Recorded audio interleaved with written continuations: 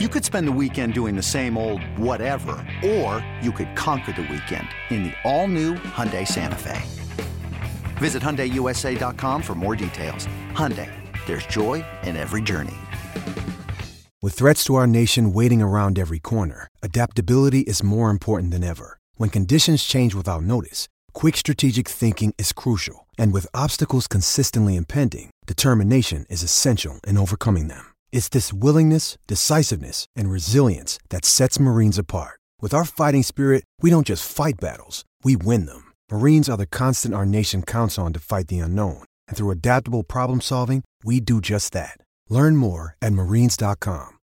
When you need mealtime inspiration, it's worth shopping Kroger, where you'll find over 30,000 mouth-watering choices that excite your inner foodie. And no matter what tasty choice you make, you'll enjoy our everyday low prices, plus extra ways to save, like digital coupons worth over $600 each week. You can also save up to $1 off per gallon at the pump with fuel points. More savings and more inspiring flavors make shopping Kroger worth it every time. Kroger, fresh for everyone. Fuel restrictions apply.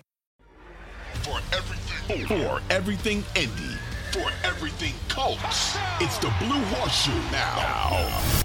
Here's your host, George Bremer and Ryan Hickey. And welcome into another edition of the Blue Horseshoe Podcast. Ryan Hickey and George Bremer here with you on Black Friday, the day after Thanksgiving. Hopefully the feast was delicious. You're not too much into food coming where you're just, laying around the house on a Friday. And if you are, well, we do appreciate you spending a little bit of your Black Friday or Saturday with us right here in the Blue Horseshoe Pod. We got a lot to get into. We will break down a lot of Steelers Colts here. Mike DeFabo of The Athletic, who covers the Steelers on a day-to-day basis, will join us to go behind enemy lines. We will give you our game picks here as well, and a lot to break down from this matchup of two teams going in the absolute wrong direction. But let's start with this, George. Since we are coming off of Thanksgiving here, it's fair to ask, are you a guy who does get in a food coma? I do. I have to be really careful now too, because now I have kids, before you could just kind of just breeze through Friday, and now you got to, they're bouncing around. She's up and, and ready to roll. And it's like, wait a minute, I got to be like, it's dangerous. That's a good point. I don't have kids. I'm not married, so I wouldn't be in that mindset. But you're right. Friday's like the perfect day. Just kind of lay around, watch some college football, kind of just be lazy. And whether it's online shop, just kind of let the almost defrosting, if you will, from the big feast on Thursday happen. But you are right, man. If you are someone with kids like yourself, it's bouncing around. It's all right. It's activities. It's a free day off. What are we doing? There's no line around. So God bless to you today, George, because you're going to need it. It sounds like. Yeah. Hey, it's better than when she's sick, right? It's all. I'd rather see her have too much to do than trying to get her through, because this Indiana weather, 20 degrees in the morning and it's 60 in the afternoon. Not fun. Not good for my sinuses. No, that is for sure. Not good on that. Not good if you're trying to dress for the day, which is almost impossible to do when it's winter during the evening and kind of summer, spring during the day. It is frustrating for sure. All right. So before we get into the Steelers Colts preview, earlier this week, we had a big benching in the NFL, and that's Zach Wilson, number 2 overall pick of just the 2021 NFL draft. The Jets announced he is getting benched for the short term. Mike White will take over for the Jets. And this is intriguing because, again, now the Colts are in a position where, as the season's going, as they're 4-6 or more right now, they are most likely out of the running for a top 3, top 5 pick. So you think, okay, if you want to get one of the top 2 or 3 quarterbacks in the upcoming draft, most likely the Colts have to trade up a lot to get in there. Let's say unlikely, especially a lot of teams in the market near the top that are going to be in the quarterback hunt. And obviously you're very far from the playoff race as well. So the kind of Colts are stuck in the middle. Maybe the answer for them could be trading for a guy. Maybe it could be Zach Wilson. George, I know this is fresh, so it's not like you can, get any sort of sourcing inside the organization of the if anyone on the Colts likes Zach Wilson, but just as a football fan yourself, would Zach Wilson be of any interest to you if they were kind of sniffing around that in the offseason, if he was to come available? No, I'd have more interest in Mike White, to be honest. I think I'd rather go after him than Zach Wilson or Taylor Heineke. Get one of those guys who just seem to draw people to them. My biggest issue right now with Zach Wilson is beyond the poor play on the field. His reaction to Sunday's game, his words in that press conference. I think it'd be really hard to sell a team on this guy's a leader. This guy's going to come in here and he's going to rally you around him. It's very hard to be as bad or almost as worse as Sam Ehlinger was against the Patriots a few weeks ago. But when you have basically Zach Wilson throwing for 77 yards, completing 9 passes against the Patriots, and then, like you said, I have no blame. It's tough to bounce back from. Not a surprise he's benched, but you're right. There's no reason. Like for this team, obviously desperate to find a quarterback. And again, it's going to be hard to draft one. Zach Wilson, it's not the guy. There's no reason to go for another Band-Aid here and try to say, maybe, we could fix him here, just like they tried to do with Carson Wentz. And what they sort of tried to do with Matt Ryan, the Colts are 0 for 2, at least in their last 2 quarterbacks, in terms of trying to revive someone's career where it kind of went south or stagnated in their previous landing spot. I'm with you. I don't want Zach Wilson. I would not touch with a 10-foot pole if I'm the Colts. I think that's a guy that, honestly, I think if you are better off waiting and punting another year down, kicking the can down the road one more year for a quarterback, then is to kind of basically waste draft capital, waste some money on bringing Zach Wilson and see if he can, turn around. I think that's just right now a waste. And it's interesting, George, because Twitter, is a very divisive place. It's tough for really anyone to agree. And it's very tough for the masses in general to agree. We threw this out on Twitter on Wednesday at Ryan_Hickey _3 and at GM Berm if you want to take a look at the results yourself. But we just asked a simple question. Would you want, if Zach Wilson's available this offseason, would you want the Colts to to trade for him? 88% right now as you record this pod say no. And funny, some people in the comments basically said I cheated. I'm a Patriots fan. I'm a Titans fan. I voted yes. So really, even though it's 88% right now as we do this pod, it's really probably 90% at least because of how, many people are saying yes just to get the Colts to make a mistake. So I think it's fair to say, George, most of the fan base is out on Zach Wilson. You're out. I'm out. We'll see if Zach Wilson is even available. But if he is, that's not an answer for the Colts whatsoever. It would be interesting, though, if he is, and it's a big if. What would it even cost to get him right now? What could the Jets reasonably get for a guy that they spent the number 2 overall pick on just 2 years ago or just a year ago? I mean, as far as drafts go. So Carson Wentz was a conditional second that turned into a first. So a first and the third there. Matt Ryan was a 3rd-round pick. Third-round pick? Like, honestly, is it crazy to say more? Like, I don't think he's getting more than Matt Ryan or Carson Wentz because at least those two have proven something or have given you some reason to believe on the NFL field that, this guy could be good. Like, what has Zach Wilson shown you? Maybe one okay game against the Bills earlier this year, but other than that, it's the success he has had in a short time in the NFL is nowhere near the level of Carson Wentz or Matt Ryan. And if you're talking about, again, conditional picks or 3rd-round picks, I don't see how it could be much higher than that. I think he appeared on Michael Pittman's YouTube channel once. So, does that give him a link here to the Colts? Is that his way in? One guy I'm actually interested about in the same draft class, George, is Trey Lance. And if you're talking about, what I think, honestly, I would give up more and I feel comfortable giving up more to get a guy like Trey Lance, even though we literally basically know nothing about him. He's barely played compared to Zach Wilson. Yeah, well, I think that's part of it because with Wilson, you kind of do feel like you know what's there and it's probably not worth going into and trying to develop that. But with Trey Lance, for one thing, I think he's the type of quarterback that this is where the league's heading. I don't think there's any question about that. You need quarterbacks who are dual threats. You need quarterbacks who can pick up those. I think it was, I want to say it was Craig Hoffman when we were talking to him from the Take Command podcast. The biggest play right now, EPA wise, is 3rd down scramble by your quarterback because of what it adds to a game and your win percentage and all those sorts of things. And I think that's, if nothing else, Trey Lance has that. I would rather try to develop him as a pocket passer and bet on his athleticism than to, take my chances that I can turn Zach Wilson into a consistent winning kind of a quarterback. Agreed, and the price should be the same. I would even argue maybe it's even be a little bit more expensive for Trey Lance just because, again, you've seen already what Zach Wilson is in his year and a half, if you will, with the Jets and not being very good. And at times him being worse than Joe Flacco and Mike White. It's like, oh boy, not a lot of reason for optimism there. But those are definitely, I think, 2 names for Colts fans to keep an eye on.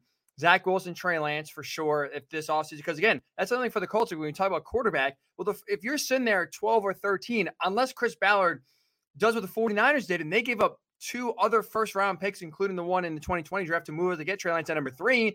If you have a team willing to do that deal, and then you have to give up 2 first-round picks, we've never seen Chris Ballard make a move that big before. If you're not going to do that, well, then maybe the best bet for the Colts, if they want to get a young quarterback, would be kind of taking one off the scrap heap, if you will, And again, for me, I would be all in on Trey Lance, and I would definitely take the risk. I would stay far, far, far away from Zach Wilson. I want nothing to do with him. It'll be interesting to see, I mean, obviously Ballard would have to really fall in love with one of these guys to give up any kind of package like that. We haven't seen him do that. Obviously, it's not something we would expect from him.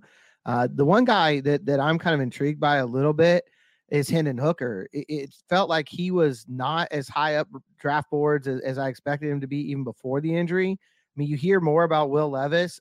In some circles, you hear more about Anthony Richardson than you do about him. And granted, we haven't really started the actual, combines kind of where you start to get an idea of where guys really are falling as far as NFL teams. Some of the scouts start talking there, late at night in some of the bars in downtown Indy, and you start to hear a little bit more about how these things actually shake out. But with that injury, is he a guy that you could maybe steal in the second round, maybe even early in the third round, and get a player with a lot more value than you normally would at that spot? I don't know. That's one thought that's in my head is maybe if you're going for a reclamation project, maybe try to bring in Hendon Hooker and understand that you're not going to have him until 2024, but maybe you can get him out there late in the year in a short yardage goal line type of package and, bring him along. Maybe you can steal a quarterback that way. I don't want to be like cruel in saying this because it's going to sound pretty messed up, but it's like the 20 I'm actually working the Colts' favor because you're right. Like if he was, maybe trending higher or going to be a guy that you have to take in the first round and maybe someone else will try to get him. Now you're right. Like with the rookie year, basically with how late he tore his ACL, the rookie is probably for the most part a wash at this point. It does. If you are able to get him in the second round and you're the Colts and there's an opportunity, like I said, it's still a long way away, but there's an opportunity where you can maybe get a left tackle with your first overall pick or first pick in the first round and then maybe get Hendon Hooker in the second round. I mean, I would say that so far, that would be a home run for Chris Ballard and the Colts, considering you can get two of the biggest needs possibly addressed. You'd be able to keep Matt Ryan for another year and, have Hendon Hooker while he's rehabbing, learn under a consummate pro Matt Ryan. That could be, the best bet here for the Colts in terms of addressing the most needs, getting the most bang for your buck. But like you mentioned, we are a long way away from that. And there's going to be 4 million other rumors thrown out there first. So, there's going to be the Hendon Hooker first overall. There's going to be Hendon Hooker not getting drafted. It's going to go every which sort of way. That's how rumor season does work in January and February, and really even March too when it comes to the NFL draft. So that combine is going to be fascinating, George, when it does come to town here in a few months. But at least for right now, we do have a game to focus on here. And you asked a really interesting question. Me and you were kind of talking before the podcast. Was the Colts are 4-6-1. Steelers are not very good either. 3-7 come into Lucas Oil Stadium on Monday night. Primetime game. Is this a must-win for the Colts? Not to kind of get back in the playoff race, not even to gain some national respect or not be a laughing stock of the NFL. Just keep the fans engaged. Like is the fans at this point still engaged in your mind enough to where they'll watch Monday night and still be interested? Or is this a game where they have to win in order to kind of keep the fans interested and risk losing and having them check out? Yeah, I feel like they have to win it. I think Jeff Saturday coming in kind of helped fan engagement a little bit, and it got people like, hey, let's check this out. Let's see what the team is with a guy who they all completely adore, from his time here as a player. But I think that's the sand's running out on that hourglass. I think at some point you're going to have to do something more than that. And I think losing to a team like Pittsburgh, who's got a great tradition, historically, this franchise is amazing, but this year is not that Pittsburgh Steelers. I think you've got to find a way to win this game. If you don't, I think you're going to see a lot of the air go out of the balloon, and rightfully so. You're going to be in a short week after this down to Dallas, which right now seems like a nightmare considering what they're coming off of, what they just did on Sunday. But I just feel like if you're a fan and you're watching this team and you can't beat the Steelers at home on Monday night, what hope are you going to be able to generate for the rest of the season? I wonder if we already reached that point. Like for myself, I'm not even really locked in on wins and losses anymore. Like I'm watching more specific players and specific units. Like for me, I'm more interested to see what the offensive line can do against a healthy TJ Watt and a solid front four for the Steelers more than I am if the Colts can win the game. Like I'm more interested in seeing like it's a bad secondary. We'll talk to Mike DeFaber about this in a little bit. The Steelers have the worst pass secondary in the NFL, or second worst, one of the two. I forget here. I apologize. We'll get the numbers here in a second. But they are either the worst or the second worst pass defense in all the NFL coming to this game. Can Matt Ryan and can Alec Pierce be a guy who's been quiet the last weeks? Can he step up and make some some big plays like he kind of did in the middle of the season? Like for me at this point, I'm more concerned about units and specific players more than I am even wins and losses. I think the loss to Philly even though again, we had some intrigue after the Raiders game, we were questioning how much is it the Raiders, how much is it the Colts. Like, I think now when you kind of see how the Philly game went, even though they played tough against a really good team, when you lose and you lose in a way that's very similar to what we've been seeing so far this year, I think we kind of talked about this on the post-game pod a little bit. It's the same old Colts, right? The same old Colts with how they lose, how they kind of get you excited and then find a way to not win the game at the end in a game that they should have won by their own mistakes. Kind of shows you same team, different coach, but kind of similar results. At this point, for me, the ship has sailed when it comes to still caring about wins and losses. That's a good point. I think there probably are a lot of people in that same boat. I mean, we talked about it on the midweek podcast this week that there's no realistic path to the playoff. I mean, you'd have to go 5-1 minimum the rest of the way. And there's just no reason to believe this team's going to be able to do that based on what we've seen so far. And I don't think Pittsburgh is going to change anybody's opinion on it. If you beat the Steelers, I don't think it's suddenly going to make everybody confident that a 5-1 finish is realistic. I just think that it would be one of those devastating losses that even the last few people who might be hanging on, it would be really hard to really justify that faith anymore if you can't beat a 3-7 team at home. So I think that's going to be an interesting storyline here. But I think you're right. I think one of the biggest things to watch in this game, more than wins and losses, the scoreboard or anything else, Bernhard Raimann in particular, Will Fries to a lesser degree, it's a huge challenge with this Pittsburgh front. I mean, the Steelers do a lot of things poorly. They have a lot of things that have led to their record, but this front four is legit. It's Jeff Saturday said it's one of the better front fours in the NFL.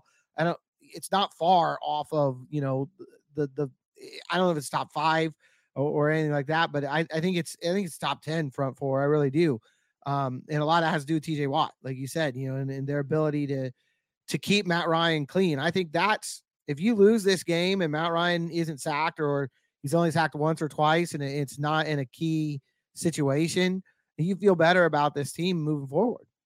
Absolutely. I mean, this is, like you said, still a really solid front four. And even look last week in the game against the Bengals for the Steelers, which they lost the game. But you look at the offensive line for Cincinnati, that is, they at least have made a lot of improvements in the offseason, but it's not really yielded the best results. They allowed only 2 sacks to the Steelers last week. So it's like even a bad offensive line was still able to do a solid job for the most part. Now, Joe Burrow still got hit a little bit, especially in the first half, but they did a pretty solid job kind of minimizing that. So if you look at that, and the Bengals offensive line, that's kind of in a similar position to the Colts, where you have some big names, but they're not playing up to the level and caliber. If we're sitting here on Monday night after the game, George, and we're talking on the postgame pod about Matt Ryan getting sacked 5 times or getting hit, 10, 11 times, like, it's even worse, and you feel even worse on an offensive line where the Bengals offensive line is not much better, is protecting better. Again, TJ Watt's one of the best, if not the best right now, defensive player in all of football right now. He's a menace. Like I said, that's a solid front four, especially for a defense that, especially in the back half, is really poor. But this is a really interesting test, and that's why, again, when it kind of comes to talk about the season, like, you need your offense. Like, this is for the Colts now, right? We kind of talked about this on the midweek pod. And if you missed it, make sure you check out the Blue Horseshoe pod wherever you do get your pods. We did talk about playoffs, right? If there's any hope for this team for the playoffs, and we said bare minimum, if you want to make a playoff run, 5-1. And you have games coming up against the Cowboys, like you mentioned. You have games against the Vikings, the Giants right now, who are 7-3, the Chargers coming to town. Like, there's some tough games here that are with teams either at your level or better. You're going to have to win most, if not all, of those games in order to kind of get your season turned around here. And one of the ways they do get turned around is by blocking better. But even if they don't, like, it would be embarrassing for sure, right? Especially on a national stage with everyone watching if you lose to a 3-7 Steelers team. But I'll tell you this, I would feel better about the Colts in the future if they lose, I don't know, 20-17, but Matt Ryan's untouched or sacked one time, and maybe he just had a bad day, the receivers couldn't block, or even the defense gets lit up for the first time this season, they can't stop anyone. I would still feel better about that, because at least that's the biggest weakness the Colts have you feel better about, compared to if they win the game 20-17, and it's like Matt Ryan is basically, getting hit, 5, 6, 7 times, or getting sacked 5, 6, 7 times, and getting hit 10, 11 times. It's kind of the same old. I'd rather at this point sacrifice a win for better offensive line play. No, I'm with you. I think we talked about that when the move was made to Jeff Saturday. The number one thing he could do was not wins or losses. It wasn't a surprising, amazing playoff run. It was coming in and fixing this offensive line. And that's still true. If you can walk away from the end of the season, feel like Jeff Saturday made a positive impact on this offensive line, that's the greatest gift he could give this franchise right now. I don't think there's any question about that. On the other side of the ball, I'm interested in this game from a defensive standpoint because this defense has held the Chiefs to 17 points, which is a season low, held the Eagles to 17 points, which is a season low. But I feel like nationally, there's still, I don't know, there's a lot of attention given to this team. They're 4-6-1. They're playing in a small market. It's not been exciting games to watch. I don't think this defense has gotten the credit it deserves nationally. Is Monday night a chance for that to happen? This is a bad Pittsburgh offense. Could this defense, if the offense holds up its end of the bargain at least enough to win the game, could they, on a Monday night spotlight, maybe get a little bit of love? You know, too, I think you just answered your own question at the end there. Like, I think the defense will get their love if the offense plays well, if that makes sense. Because you remember the only other primetime game the Colts played this year was Denver on Thursday night. The defense was great, right? 3 field goals allowed the entire game. They picked off Russell Wilson twice, both in clutch spots in the fourth quarter and overtime to, extend the game and win the game. But the biggest talking point after that game was the offense, how bad it was on both sides, especially the Colts, how inept they looked for 3.5 quarters. And it's like the defense, for how great they played, did not really get as much attention as they deserved because the biggest takeaway is how bad both offenses were. I think you hit it. If the Colts offense plays well, score 24 points, 27 points, hell, maybe 20, maybe they get in the end zone 4 times. How about that, George? Is that too much to ask? And if they win this game 28-10, it's weird to say that you need the offense to play well for the defense to get their flowers. But I think if you have a game where that is just clearly dominated by the defense and the offense does enough to score and kind of put the game away, I think that's when the defense will finally, to your point, get the recognition they deserve. Like, this should have gotten it on Sunday. I know Sunday was not a primetime game. It was a 1 o'clock game, and that was really the only 1 o'clock game that actually had, from intrigue standpoint going in, was, like, I think a pretty good game, considering that you don't really know what the Colts were and the Eagles coming off their first loss. And that should have been a game where the defense got, got on the map, if you will, nationally. And they didn't, because the Eagles drove down the field last drive of the game, scored a touchdown, and that's that. Where the offense should have taken it, control the game, where wouldn't even be in that situation. So I think you need the offense to play well on Monday in order for the defense to kind of get their rightful respect. And I think to that point, if the Colts cash in that first and goal at the 5 and put that game away, I think what you're talking about would have happened. I think there'd be a lot of talk this week and certainly on Sunday about what this defense did in wins over the Chiefs and the Eagles and how maybe they're not getting the attention that they should and maybe the more underrated unit in the NFL. But again, the offense's failures and then them, putting the defense in a situation where the Eagles were able to come back and win the game, I think leaves the defense in that sort of limbo that it's been in. They got playmakers at all 3 levels. Zaire Franklin was talking about that on Wednesday in the locker room. That if you look at this defense on paper, it shouldn't be a surprise that they're playing like a playoff caliber defense. You got guys like Grover Stewart, DeForest Buckner. Kwity Paye was playing amazing football before he got hurt. Hopefully he'll be back soon. Tyquan Lewis, is done for the year, but he was having another really nice year as a rotational piece in there. I think Dayo Adangbo's really coming on. The front has looked good, and Ngakoue had games. He had a really good game against the Eagles on Sunday, probably his best game since he's been here. Zaire Franklin's been a breakout guy at linebacker. Bobby Okereke had some really big plays, none bigger than the one against the Raiders where he knocked the ball away in the end zone. And then the secondary led by Stephon Gilmore. On paper, they should be playing this way. On the field, they are playing this way. I just feel it's hard for me to think of another unit in the NFL right now that's more underrated than this Colts defense. I would agree. And it's in large part due to the fact that the offense and the record are not in a place where they should be. When you look at on paper, and again, how the Colts are playing these games, they are better than a 4-6-1 record says they are, but they just can't make enough plays, and that's their own fault. We're not making excuses. But you're right, like this defense is a top 5 defense. They are absolutely playoff caliber defense. You can make the argument they are good enough to win a Super Bowl. Well, they like I said, they've limited the 2 highest powered offenses they have played in the Chiefs and Eagles, held them to season low points, something that no one else has really even come close to for the most part this season, doing what the Colts are able to do to Kansas City and Philadelphia. And so now every single test for the most part, they have passed, again, for the most part, especially the last, let's say, 5, 6, 7 weeks of the season. Just unfortunately, you know how NFL fans are nowadays, especially from the national perspective. It's, you look at your record. Oh, okay. Why watch the Colts? They're 4-6-1. I don't really care about them. They're not in the playoff picture. Let's watch something else. Or, oh, the Colts are 4-6-1. They're top 5 defense, but probably not as good as they are because look at the record. They're not winning. That's just, sometimes as Bill Parcells says, you are what your record says you are. And that sometimes unfairly leaves fans to assume, oh, the defense can't be that good because the Colts aren't winning, or they can't be, that elite because the offense, forget about the offense. They just look at the record and, oh, it can't be that good. It's frustrating, but you're right. This is really the only chance for them, and maybe on Sunday night against the Cowboys as well, for them to kind of really make a name for themselves, kind of make a statement, if you will, that this defense is good. Like, start paying attention to them, even though the offense right now stinks. And the flip side of that is, how bad is the offense, right? I mean, when we're talking about a defense that has the caliber to potentially be a Super Bowl champion defense, your offense is 31st in scoring and 30th in rushing, something like that still. It's every bit as bad as the numbers are too. Sometimes you look at those numbers and you say, well, there's circumstances, this happened or that happened. I think this offense is legitimately what it looks like on paper. They're so self-destructive right now. And just their inability to take advantage of things like in that Philadelphia game. And we keep going back to it, not just that first and goal at the 5, but Yannick Ngakoue gets that strip sack to start the second half. That should have been a huge play. It should have been a momentum swinger, and they get 3 points. And when they start at the other team's 22-yard line, this offense over the last 6 games, to me, this offense's ability to show any life at all is the most important thing. Not wins and losses. Can they look like an average NFL offense for the final 6 games of the season? And speaking of that, George, equally as important is turnovers. I feel like every week I kind of talk about it, but this is a game, especially when you look at the Steelers, like the Steelers have their own problems turning the ball over on offense, and the Colts, the one negative thing you say about the defense right now that's lacking is their ability to turn the ball over and generate, opportunities for the offense at short fields.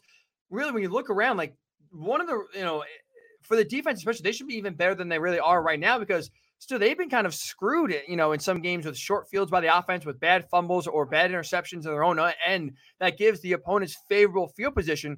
If you were able, especially in this game against the Steelers on Monday night, if you just cut out the turnovers, which they're tied for first with 19. So I get that's a very daunting task and a big ask when you're almost averaging 2 turnovers a game for this offense to do. But it's really as simple as, if you don't turn the ball over, I have all the faith in the world this defense is going to hold Pittsburgh to no more than 10 points for sure. So now it's just about, can you at least just execute, which we've been talking about now, George, for 11 going on 12 weeks. And it's kind of, for the most part, outside of 1 or 2 games or 1 or 2 halves, same story.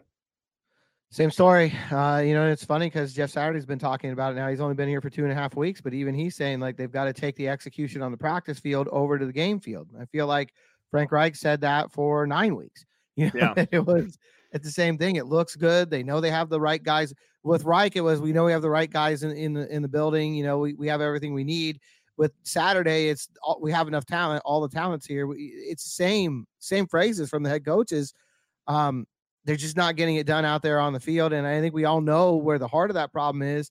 But it's not just the offensive line. It never is just one thing. Like you're talking about, Jonathan Taylor has, I think, 3 fumbles now. Michael Pittman went through that period where he wasn't holding on to the ball as well as he should have.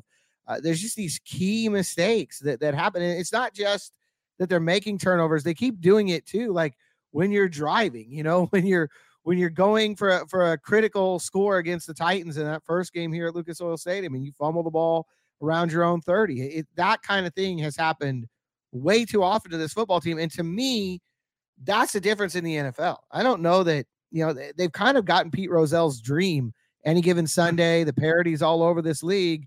The difference between the good teams and the bad teams now is execution. The good teams don't shoot themselves in the foot as consistently as the Colts have so far this season. I saw Tom Brady kind of wrap up this thought, George, and you're right. I think he was on his Let's Go podcast this week, was basically giving a shout out to Bill Belichick and saying more games are lost in the NFL than won. It's basically, if you just execute and just do what you're supposed to do, you'll win more games, because more times than not, the other team will make mistakes. That's the epitome of the Colts season right there. And that's the biggest reason why the Colts are 4-6-1 and not, 7-3 or 7-4 maybe, or 8-3, just because of the fact that they haven't been able, or they've lost more games than other teams have won. It's infuriating, but it sounds simple. Like I said, Frank Reich has been talking about it. Jeff Saturday's been talking about it.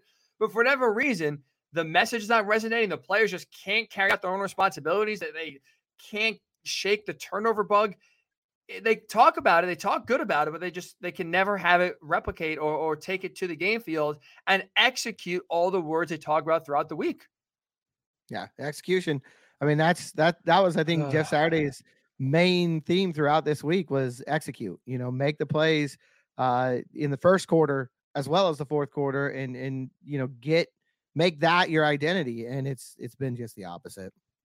A team that has struggled on offense, a team that has struggled with turning the ball over is the Pittsburgh Steelers. Mike DeFabo of The Athletic will join us next to go behind enemy lines and get you prepped for Colts and Steelers on Monday night. We'll do it when the Blue Horseshoe Pod returns.